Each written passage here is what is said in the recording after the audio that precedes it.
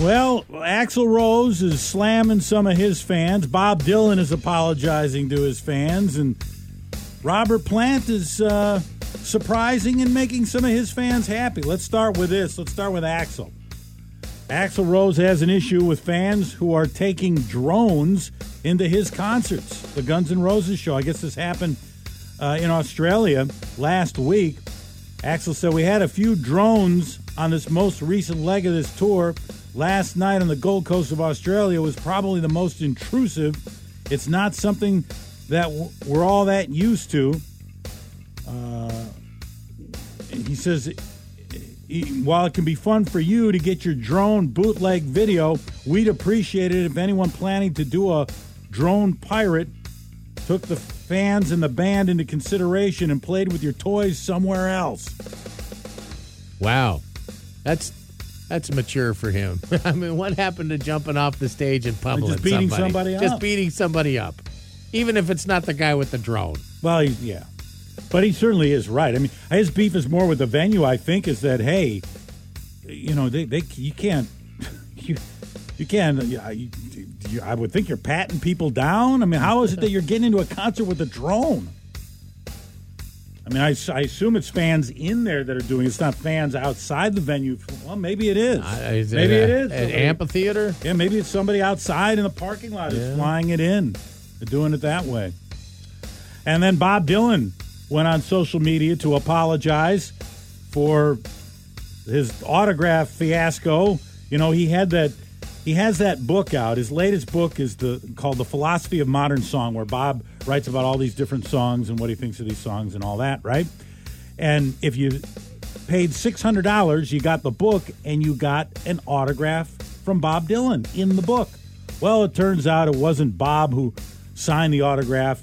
It was some kind of like computer thing is what it was. It was a facsimile, what they call an auto pen facsimile autograph in the book. And the people paid the $600 thinking that they were actually getting Bob's, that Bob did the work. He opened the cover and signed it.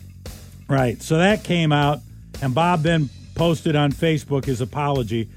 "I've been made aware that there's some controversy about signatures on some of my recent artwork prints and on my limited edition Philosophy of Modern Song." That's the book that we're talking about.